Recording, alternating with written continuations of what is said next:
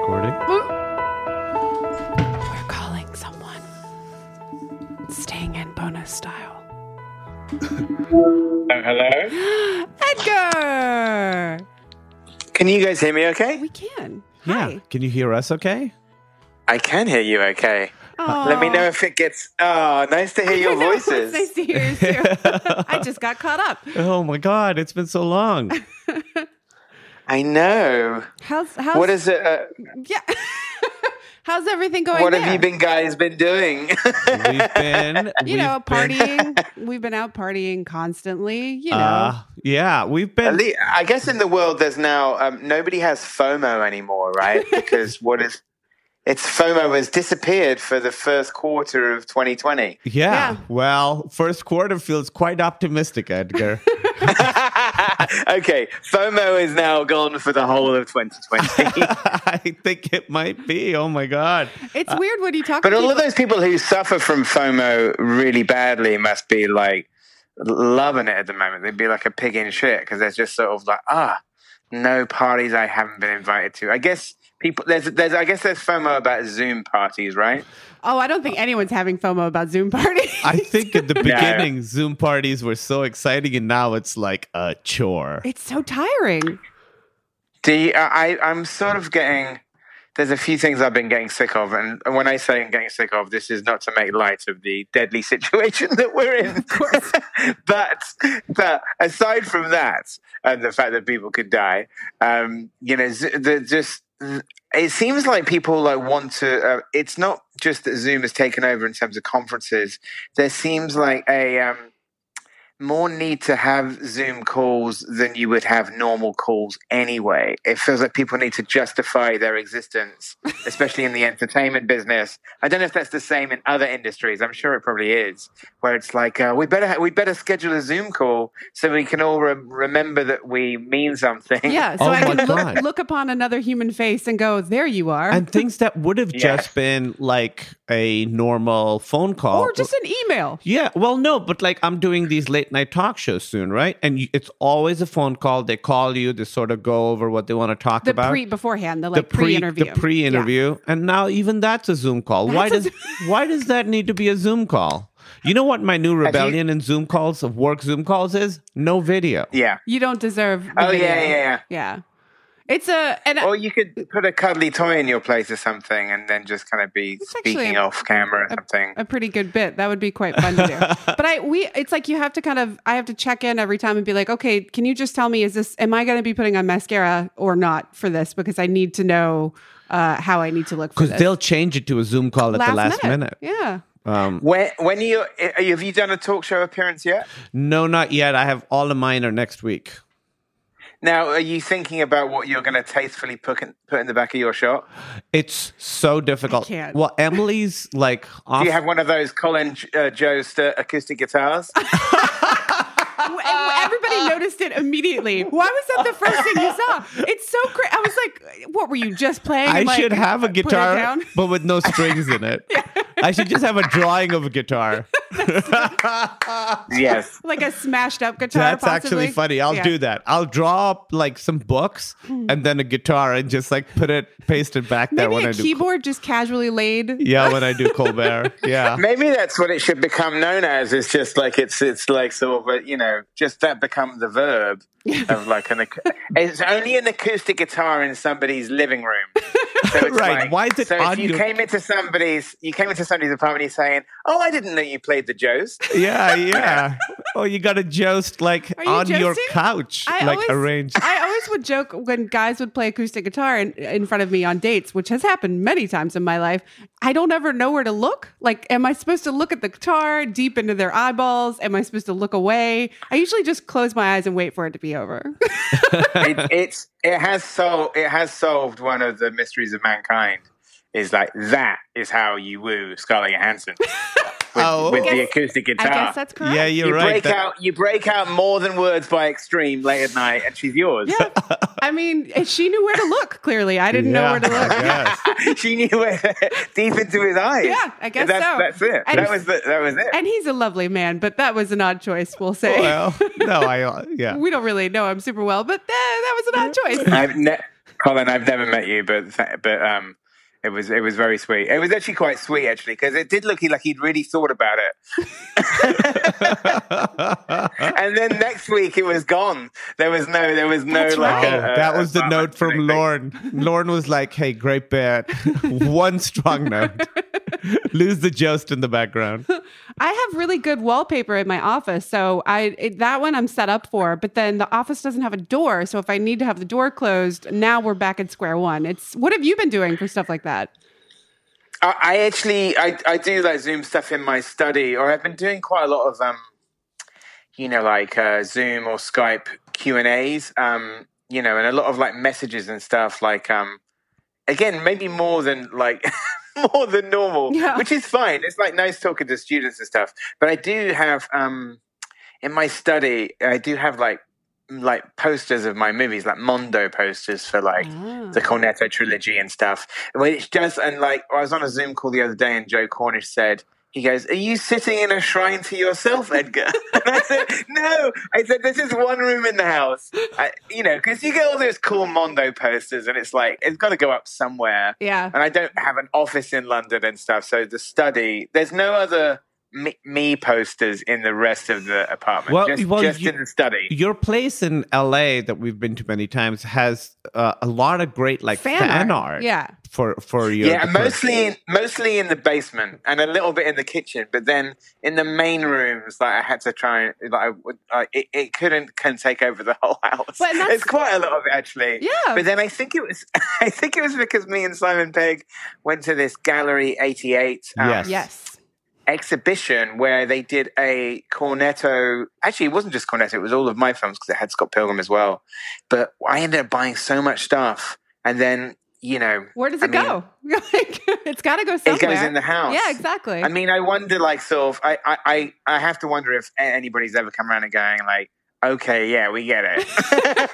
But I also feel like your movies do inspire people to do fan art. And it is like, if you see something that like, the idea that people would make fan art, which we've seen a couple things of ours, like that someone would be inspired enough by what you do to make like a really cool piece of art. It's like, why would you not want that? Like, but then that it is the tough. Someone gave Kumail and I like a large framed photo of our wedding photo that we have, like, and we were like, where are we supposed to put this? Like, that's not something that should definitely go up in your house. That is a literal shrine to yourself.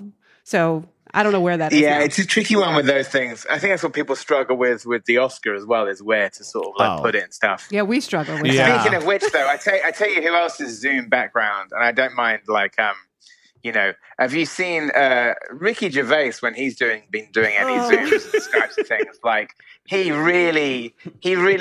basically has positioned his laptop in front of the awards cabinet. It's quite something. Okay, I like that. That's a move. It's worth looking at. Yeah. Okay, I will is a full move. definitely look I mean, at there's that. a big difference between my one or two Mondo posters and Ricky Gervais's like entire wall of international Emmys. I think I played Will Wheaton his tabletop games show that he had, and I won, and I got a trophy from that. That's what I'll put that up. back there. That's what I'll put up Yeah, on mine. put that back I beat there. Will Wheaton at a tabletop game. Well, Edgar, we wanted to I guess I did a thing. I did a thing for AFI Movie Club where I had to do an intro and I shot it in front of my wall of physical media, and it does look a little bit. I mean, this has tended to happen in more than one place that I've had over the years. Is that like suddenly like a room becomes like a video store? I remember seeing that in your basement. I remember being like, "Oh, okay." Yeah. Oh, I know. Well, I think the funny thing is that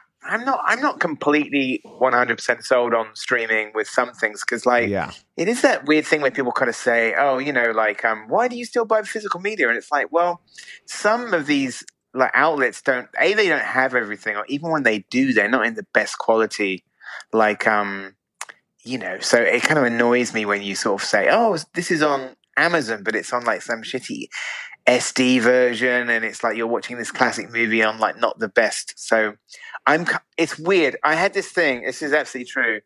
I had this thing where I've got so many books and films, and even though I've seen a lot of films, there's still a lot of classic films I've seen, and I have this list which I feel is almost like my my kind of countdown to doomsday kind of list.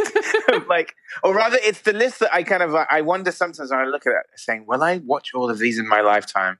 And it's like 1,000 movies long. Really? And basically, yeah, and basically but I put a serious dent into it in the last month. I've watched over 100 movies since the lockdown began. Wow, well done. And but the funny thing is that I always had this little fantasy. I've I have a lot of books and DVDs, and you're working a lot, and you think it would be great to have some kind of, and forgive me, it would be great to have some kind of non-life-threatening injury where I could just take a year off. Now, be careful what you wish for. Be careful what you wish for. There's a lot of different ways this could play out. But it's wouldn't it be great to have a year off just to read these books and watch these DVDs? So I don't think that this situation is because of a monkey's paw wish that I had. But if it is, I really apologize. Yeah. That it was somehow I'd contrived. It's the new conspiracy. It's gone beyond the 5G conspiracy. Yeah, it's the monkey's paw. Edgar Wright started it because he had a big stack of Criterion Blu-rays he wanted to get through. It's I just need some time, guys. Can I just stay home? Oh, okay. Well, I'll stay home. And I'm not injured? Oh, great. Okay, fair. That's going to be great. Well, what was the reason we wanted to talk to you? Well, obviously, one, we miss you, and it was nice to hear your voice and talk. But also, you've been sort of curating these double features on Twitter that seem really, really fun. How often are you doing those? I'm doing it once a day. I don't know I think it's because a lot of people, I've done these lists before on the internet, and usually they're kind of gargantuan lists. So sometimes I did one list of 1,000 favorite movies, and sometimes for some people that's just they're wait, narrow it down, give me 10. Yeah. And it's I can't do that, but I could give you, so sometimes it's just people ask me a lot on social media, what should I watch, or recommendations, anything you've been watching recently. So I just thought as well, I guess it's partly also because I miss going to the cinema, and places like the New Beverly in Los Angeles or the BFI South Bank in London. I just miss being there and watching old movies. So I thought I would just do it for my own amusement, but just to give, and also sometimes for younger fans who maybe don't know some older films or don't have any context for them, to sort of just curate these fantasy double bills, and maybe in the hope that one day sort of be able to do them at a cinema and stuff. But I haven't been watching them myself all the time. A couple of times I've watched some of them again. I just started doing it. It's also that thing, I don't know if you found that just I found writing really tough recently. That's what I'm supposed to be doing, and it's been the one thing. I'm lucky in that I do have a job that I could do at home, and yet it's been really difficult. Yeah. Sure. So sometimes just writing those tweets is just literally getting your brain going and sort of think about something else for 15 minutes and sort of write it up. But it's been fun. So I don't know how many of them I've done now, like 30, more, 40. It's been quite a bit. And so when you're thinking about it, are you thinking movies that are one older and one kind of newer that feels like a spiritual successor? How are you kind of thinking about it when you're putting them together? Yeah, some of it's like that. It's something where, and especially if you put a newer film with an older film, if people are more maybe sort of some people have seen the newer film and then they say, oh, I didn't realize this was like that. So sometimes they're thematic ones. I mean, usually they're thematic ones or things that I think, where, I don't know, pairing Jordan Peele's Get Out with Wes Craven's People Under the Stairs. And it's funny, and I actually sent that one. I sent the link to Jordan, and he said, oh man, I love People Under the Stairs. So I was glad that he approved of that. You did it right. You did it well. So that's one of them. That's a great pairing. Yeah, I did sort of, some of them are ones that I've always thought about where I feel like the characters from one could appear in the other. The one yesterday was the 1972 film Silent Running and the Pixar film WALL-E. Because if you watch that movie, you'll see exactly why I didn't want to really ruin it too much with people who haven't seen Silent Running, what the ending is. But let's just say it would just blend perfectly into the start of WALL-E. And it's basically both of them revolve in different ways around drone robots who are the last hope of preserving nature. And it's funny. Well, as soon as I saw WALL-E, I was like, oh wow, this is a bit like Silent Running. And then I thought, well, what if you ran them together in the same way? So there's some things where like the idea of like seeing kind of an actor be in two very different films, like Ferris Bueller and Election is a good double bill because they're both high school movies, and Matthew Broderick essentially becomes the middle-aged teacher that he would have hated, that he would have rebelled against in the first movie. Yeah. I also have this theory about Animal House or American Graffiti and Animal House, because Richard Dreyfuss's character is like a writer who goes to college at the end of the movie. And I think, well, if you just squint and pretend like Richard Dreyfuss becomes Tom Hanks, it's like the sequel to American Graffiti. So in terms of these like fantasy, it's always a bit like doing kind of some weird fan fiction where you're like sort of creating these extra narratives to things, or I don't know, or just, but it's just, I've done that stuff for real. Like, as you know, probably I did it at the New Beverly several times. Mm-hmm. And I've programmed at other cinemas over the, in London and Toronto. And I love doing it, but I miss doing it as well. So it's kind of just... And they're also non-standard movies. To be completely honest, it's usually when I'm staring at my final draft and not being able to write anything, I'm thinking, let me do a double bill for 20 minutes.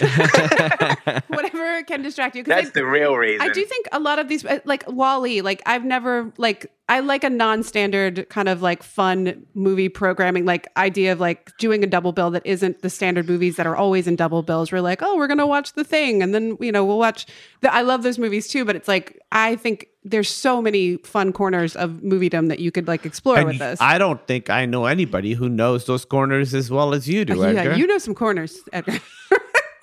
Well, thank you. You're the king of corners. It's just, I think it's a thing where, there's so much out there that people need kind of curation of things because there's just too much content. And it's also a thing, even I have like tons of like physical media at home, and I have most of the streaming platforms and stuff. But you have that bizarre thing where it's just that, in the same way that maybe back in the 80s you'd stand in a video store for like way too long. Yes. It's just that thing where you sort of just have to make a decision, like, let's do this tonight, So I have to kind of like narrow things down. Even with my girlfriend, when she sort of says, what should we watch tonight? I'm saying, well, what kind of thing do you want to watch? An old movie, a new movie, a scary movie, a sad movie? You have to like really narrow it down, because otherwise the possibilities are just endless. And then you could just be scrolling around forever. Yep. So sometimes you just have to kind of like rip the plaster off, saying, okay, let's watch this. Or I was like, I want to see that. I say, okay, let's watch that. That's a very specific... Like, otherwise it could go on forever. Krumela's, sometimes you need to be, you're like, I need to be in the right mood to watch a thing, whereas I'm just like, let's just put it on and we'll figure it out. But I've been better about it in this time, because we watched movies at 10 a.m., at 11 a.m., and I like watching movies like at least not until the afternoon. But now we're like the other weekend, we got up in the morning, got breakfast, and like while eating breakfast, we watched Chinatown at like 9 a.m. It was great. I've been doing something which is pretty antisocial, but but I sometimes get up and I think my girlfriend thinks I'm crazy doing this, but I get up and watch movies. I get up pretty early. I usually get up with the sun. I sort of don't sleep that much. And I usually when it's usually by 6 o'clock, I am up whether I've set my alarm or not. And then sometimes my sort of moment of solace on a daily basis is to sort of be up. And before even maybe doing some physical activity or anything, is to sometime have watched an entire 2-hour movie before anybody else is up. That's the best feeling. And I've been doing that quite a lot. And usually it's a film that I kind of figure that because sometimes also with something that's new that you haven't seen before, they're always films I haven't seen before, and you kind of want to sometimes not take a punt on something that your other half isn't going to like. 100%. So it's I'll watch this. Yes. Oh. Yes. But I've also, it's been that funny thing of the things that you sort of watch first thing in the morning. It sort of I don't know. So I did watch this Japanese film by Uzo called Late Spring, which was so beautiful, and it was somehow the perfect thing to watch at 6:30 in the morning, sitting on the couch with a little espresso and a glass of water, You know, that sounds great. That should be another thing. Like things to watch at 6 a.m. That's a very specific category of movie, I would think. Yeah, I watched a film at 6 a.m. this morning. I watched a Peter Ustinov film called Billy Budd, like a naval drama with starring in his first role ever a very young Terrence Stamp. Whoa! And Terrence Stamp is in my new movie, and he talked about the making of this several times. So it was like staring at me, this Blu-ray, but it's that weird thing when you've got literally hundreds of like discs and stuff, where it's that thing you have to kind of get up, or even whenever you go to watch a movie. Like I tend to, my day has usually been a movie like at 6 in the morning, and then maybe later, if I feel like I've got some work done or achieved something, like done a little bit of work or done some emails or done some calls or like been for a walk, I kind of feel like I can treat myself to a 4 o'clock movie. Great. And then maybe in the evening it'll be like, I mean, if it's like a day where like no work is going to get done, then it's like a morning movie, a 2 o'clock movie, a 4 o'clock movie, and then something else in the evening. That's usually when. Wow. That's great. I know. That sounds amazing. So I've really been. But I feel that the funny thing is that strange thing is like, well, you know, I feel like I'm doing some, you know, kind of correspondence film history course that doesn't exist. Do you know what I mean? I know exactly it's what something you mean. like, because it's like I write films and I direct films, so it never feels like I'm wasting time. Right. Exactly. I'm not like sort of like I never feel like I'm wasting time, or it's something like that was 2 hours I'll never get back. It's always interesting. You always get something out of it, even if it's a terrible movie or a movie that's not for you. Yeah, I agree. And that's what I tell myself too. If I'm creatively like can't make like I'm not able to write that day, I'm like, at least I should consume something that will illuminate it in some way, shape, or form, for sure. Yeah. Yeah. No, I think that's the thing. Like, it's like sort of it's like, it's positive procrastination. Because if you're writing like a crime film and you're like stuck, you know, like stick a crime film on, you know, something you've never seen. It will always kind of like spark, even if it's not directly the thing that you're looking for, it will give you something. I mean, it's something I feel like sort of like, you know, it's something where, especially when I've done like movies that are like got lots of kind of genre conventions in them, like right back from Shaun of the Dead, it's usually as a point of having watched so many of the films that all of those things go into you by osmosis. So it's like you can't even necessarily remember what was from what film. But then it's just like, you're just kind of like, I don't know. I wish I haven't like read as many books as I'd like to be reading, but films and music I've just been doing a ton. Yeah, and that's always kind of been your bag for sure. Yeah. Let's take a quick break and here's some ads. Listen to them. Don't do the fast forward. You may have heard of the podcast Juicy Scoop. Wondered what it is? Why aren't you listening? Well, I'm its host. Created it, been doing it for 7 years. I'm Heather McDonald of Juicy Scoop with Heather McDonald. Now, I could tell you why you should be listening to my show, but my listeners wanted to write the ad for me, and here are some of the things they said. Not your regular Juicy podcast. Catch up on all the juicy topics from Hollywood and pop culture to true crime and beyond. Heather McDonald's Juicy Scoop always has great guests, great laughs, and great gossip. It's a comedian's take on the hottest headlines. Juicy Scoop is the pop culture news you want to hear. No BS, no filter, no filler. Raw, real, and in the moment. Throw in the hilarity of amazing comedians that you'll instantly be obsessed with, a juicy crime story, and a dash of normal life in LA moments, and you've got yourself an amazing week of Juicy Scoop. 2 episodes every week, every Tuesday and Thursday. It will never let you down. Well, do you have any great double features for our listeners that they would enjoy? I've been trying to think of, let me have a look and see which ones I've been doing already. Like, so of course. I've been trying to think of one to go with the Big Sick, actually. I'd love to hear that. No, seriously, I was kind of trying to think of one that would be the perfect complement to that, but I haven't quite figured it out yet. I need to. Do you have one for Baby Driver?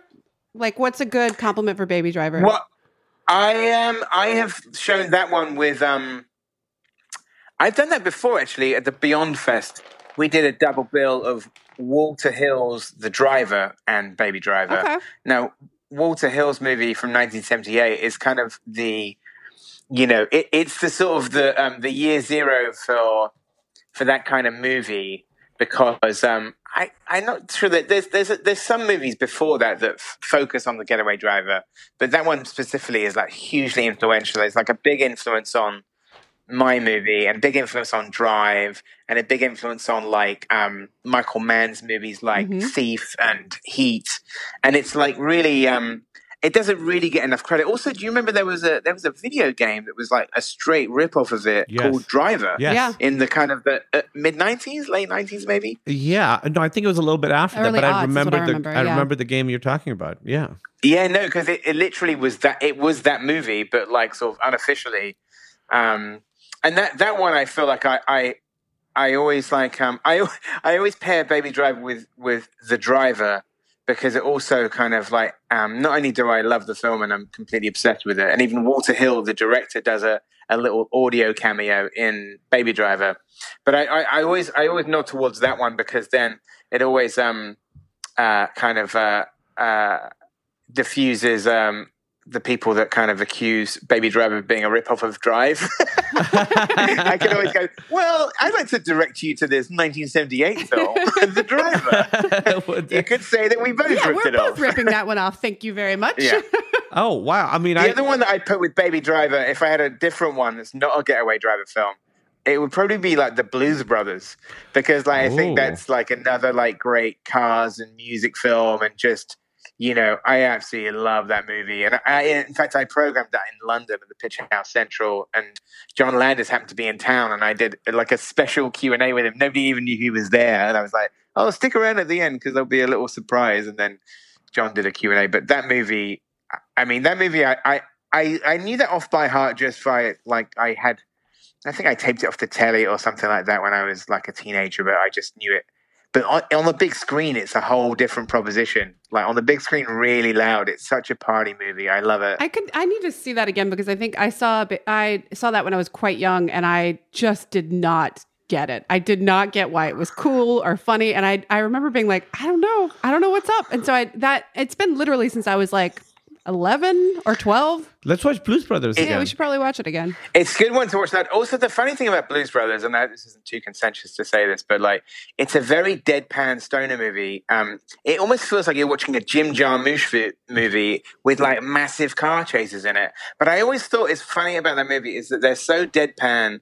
And it's so deadpan, giving that everybody is really coked out of their eyeballs. Exactly. I mean, that's working hard.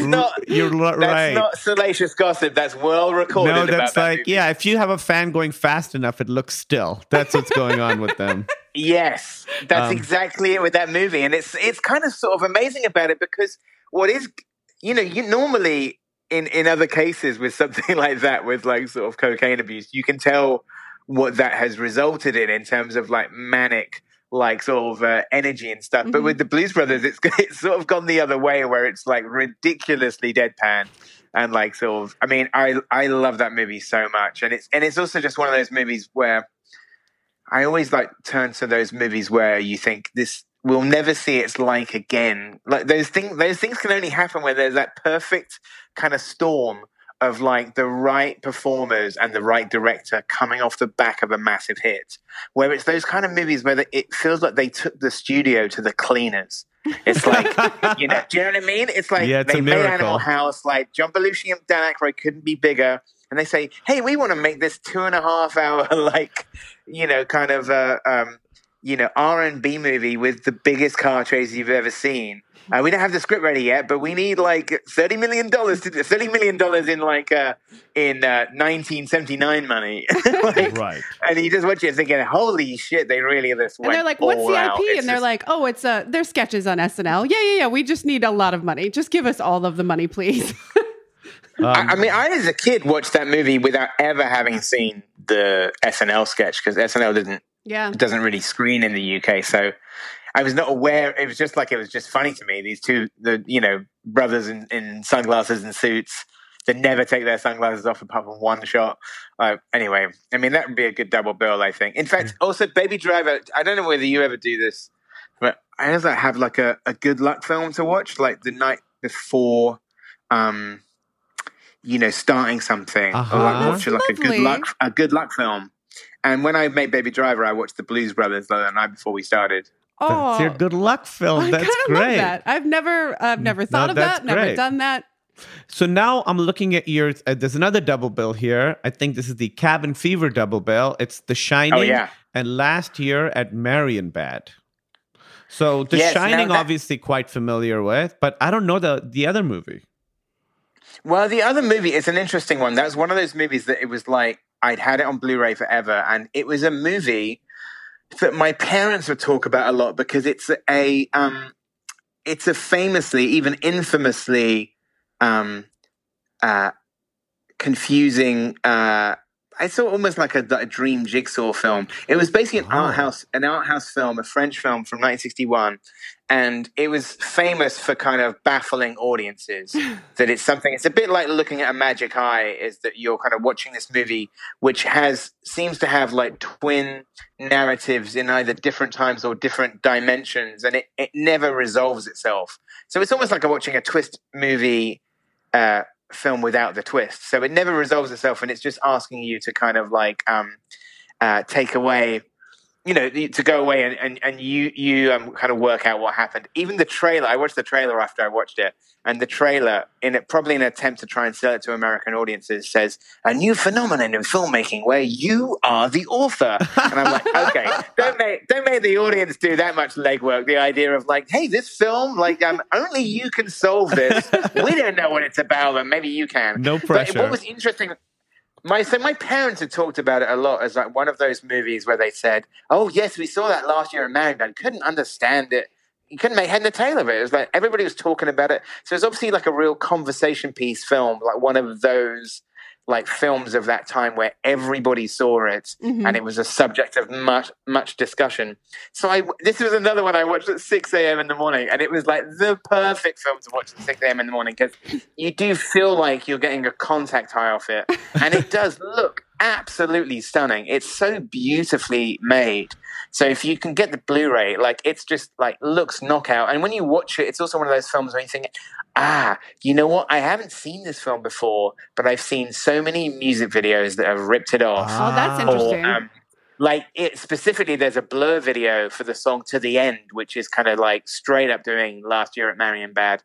And also, weirdly, I think the other person who was clearly influenced it was Stanley Kubrick, because The Shining, especially in the kind of the gold bar, feels very much like Last Year at Marienbad, and the very ending of 2001 has a vibe of it as well. So, wow, it was clearly like, and it's not. I wouldn't say Last Year at Marienbad is not a horror movie. It's like a sort of cinematic puzzle, and I'm sure. Some people would probably find it the most baffling movie they've ever seen, but it's so gorgeous to look at. All of the costumes are by Coco Chanel. Oh wow, like, really? It just looks knockout. I mean, it's if you go into it knowing that like it's okay if you don't understand it by the end, then it was the perfect 6 a.m. with an espresso movie because I felt like I was still dreaming. Well, I think we should watch it this weekend because this sounds right for us. This sounds exactly great. As I'm scrolling through your Twitter, this isn't a double feature, but you mentioned Thief of Baghdad, and that was one of my favorite movies. I watched it over and over, and I haven't seen it since I was 12 years old. I've never seen it. Just seeing those images with like the giant spider and stuff, I remember this movie blowing my mind. I saw that when I was like 8 years old or something like that, maybe even younger. And I had the Blu-ray of it, and I had not seen it since. But like once it looks extraordinary looking movie because it's made in Technicolor. It's beautiful, made in 1940, and it's at the dawn of special effects. I think it's the first film ever to use some kind of blue screen. But in 1940, so it's like 37 years before Star Wars. That's amazing. And it has some amazing like matte paintings. Matte paintings is where they where they in old movies where they literally have a painting. Yeah, the fake background. A piece of glass. They shoot the action through a piece of glass. So there's a whole section which you're talking about where Sabu, the actor, breaks into this temple to steal the all-seeing eye, and then has to fight a giant spider. And at the bottom of this pit, there's a giant spider web with kind of the proto Shelob at the top, and at the bottom of it, as if like a giant spider isn't enough, at the bottom of it is a giant octopus. So this is the kind of thing to give 8-year-old's nightmares. It's like, I mean, I don't like spiders generally, and any scene with like sort of, I mean, it, you know, even with 1940 effects, it's still like thrilling, and it's got the most eye-popping use of Technicolor you've ever seen. Is there a scene? Oh, I thought you'd gone dead for a second. I thought you guys had gone. No. This is great. Strange thing. I mean, you must do that on calls when they have that thing when you kind of just keep talking and thinking, have I lost them? Oh no, the phone's dead. No. I'm like really going back. Is there a moment in this movie where there's like a giant foot that's about to step on him? Yes. Oh, I remember that. I just had a flashback to it. I haven't seen this movie in 30 years, and it's great. I'm really excited right now. We should watch it. There's several versions. There's several versions of it, including a 20s version, which is also I've never seen, which people say is also great. But the one I'm talking about is the 1940 version. Sabu. With Sabu, with like sort of with It's beautiful. It's so the Technicolor colors, the color palette is just extraordinary because all of those films of that era, like Wizard of Oz and like Black Narcissus, and those Technicolor movies, like what's the great Gentlemen Prefer Blondes? You know, like that color in that movie where it's just like wow, it looks nothing like real life, but it's just like so gorgeous. Something to just luxuriate in. And then another one you have here is Uncut Gems.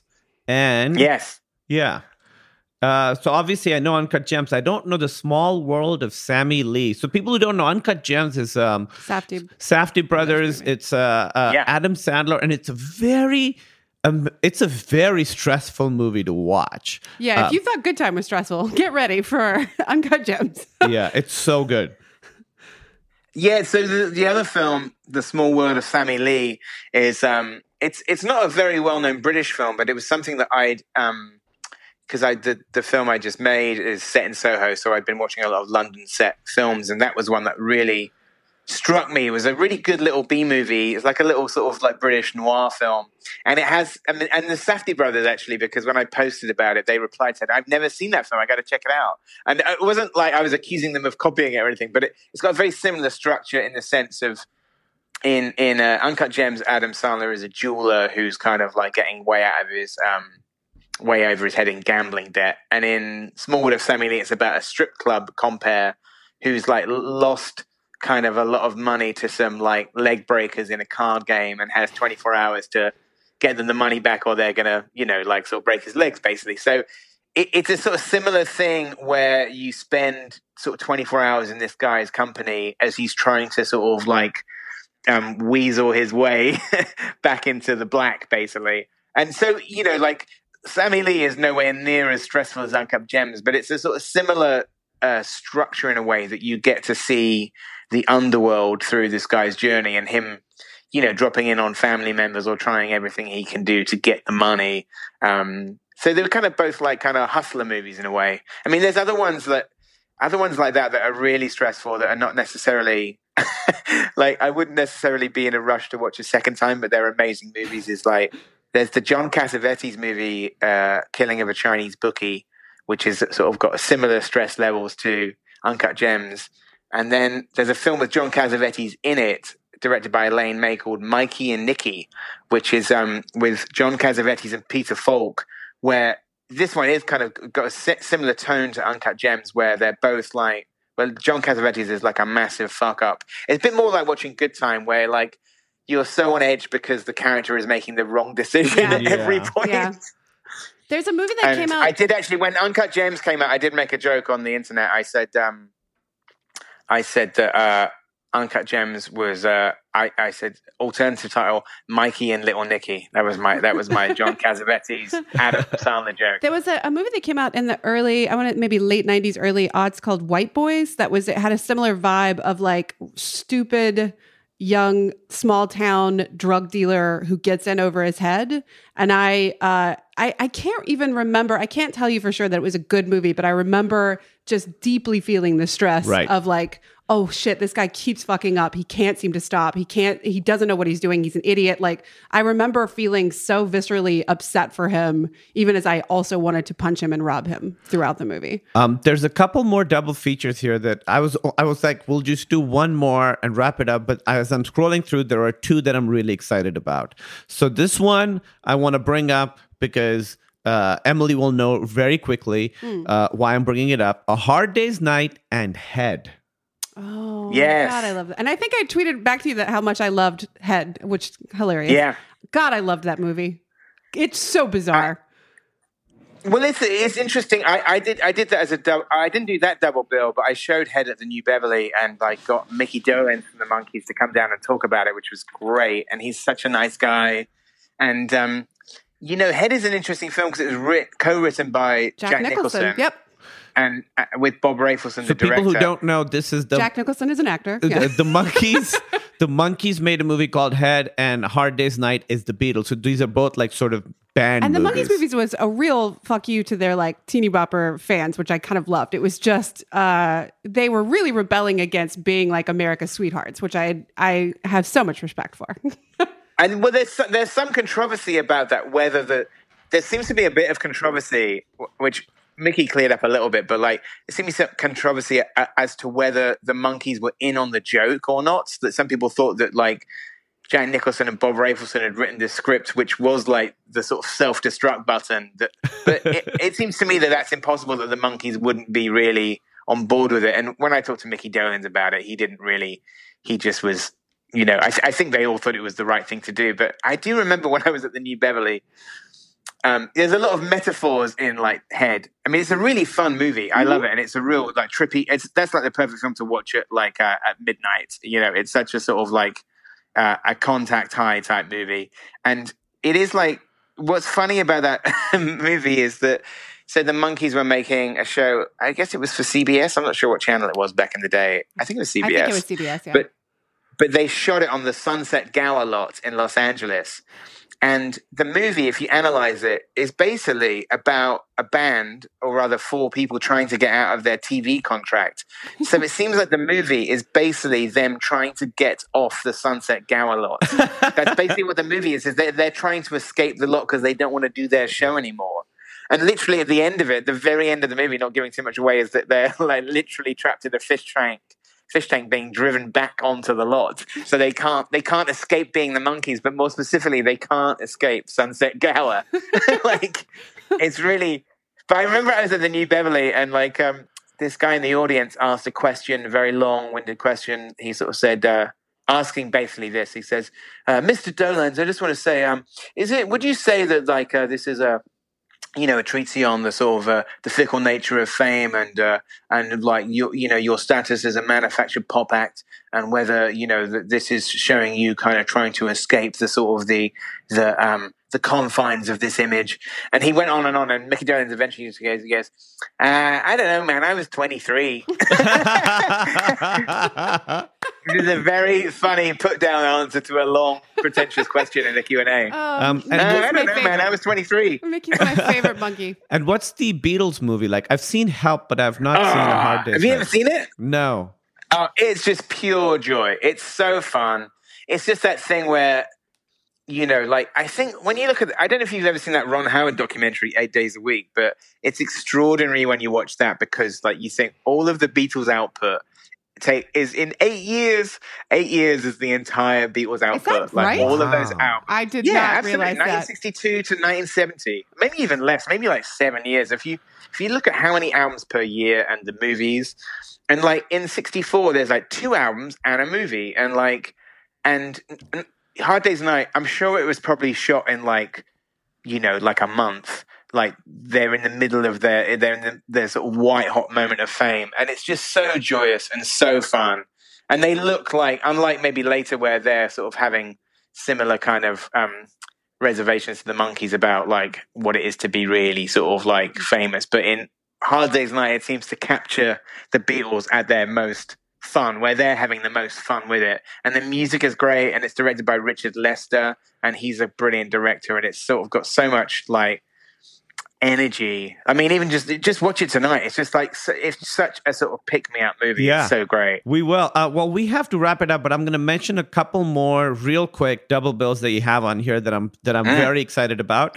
The This one, two of my favorite movies that I've loved my whole life. Flash Gordon from 1980 and Big Trouble in Little China from 1986. Big Trouble. That's basically like the lunkhead in an action movie double bill. Yep. Yeah, that's right. Because it's like two beefcakes. For a very similar vibe to like Chris Pratt in Guardians of the Galaxy. It's like a sort of a big lunkhead, like one's a football player, one's a truck driver, caught up way over their head in space or in Chinatown. Yeah, or in like, I remember seeing Big Trouble in Little China, and it was a tone I'd never seen before. Absolutely had never seen because before. It's funny, it's weird, it's got magic and monsters, and it's one of John Carpenter's underrated films, I think. Would absolutely agree with that. Yeah. And the other double I think bill. at that point as well, when it came out, I think the funny thing is that people hadn't really, I mean, even at the time, I was like 12 when that came out and I saw it at the cinema. I mean, that film also was like not a hit. I'm always shocked. Yeah, that's right. When sometimes, when you look at, before Box Office Mojo died a horrible death, I feel like the world went to shit when Box Office Mojo changed. So maybe they're the monkey's paw. They're not responsible for COVID, but it could be. They might be. It might be.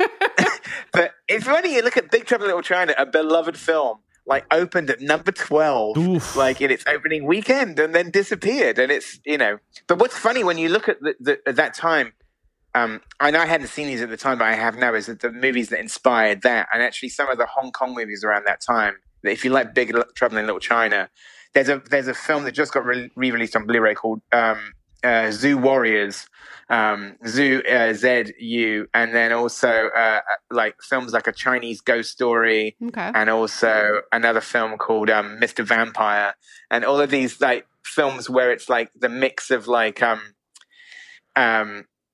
martial arts and horror together, like is like so.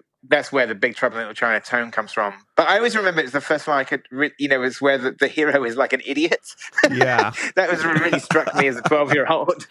And then the last one that I want to mention that you have here is a movie I've seen and a movie I have not seen. Eyes Without a Face from 1960, which I have seen and love. Great Billy Idol song. And Yes. The Skin I Live In from 2011, Almodovar, which I have not seen.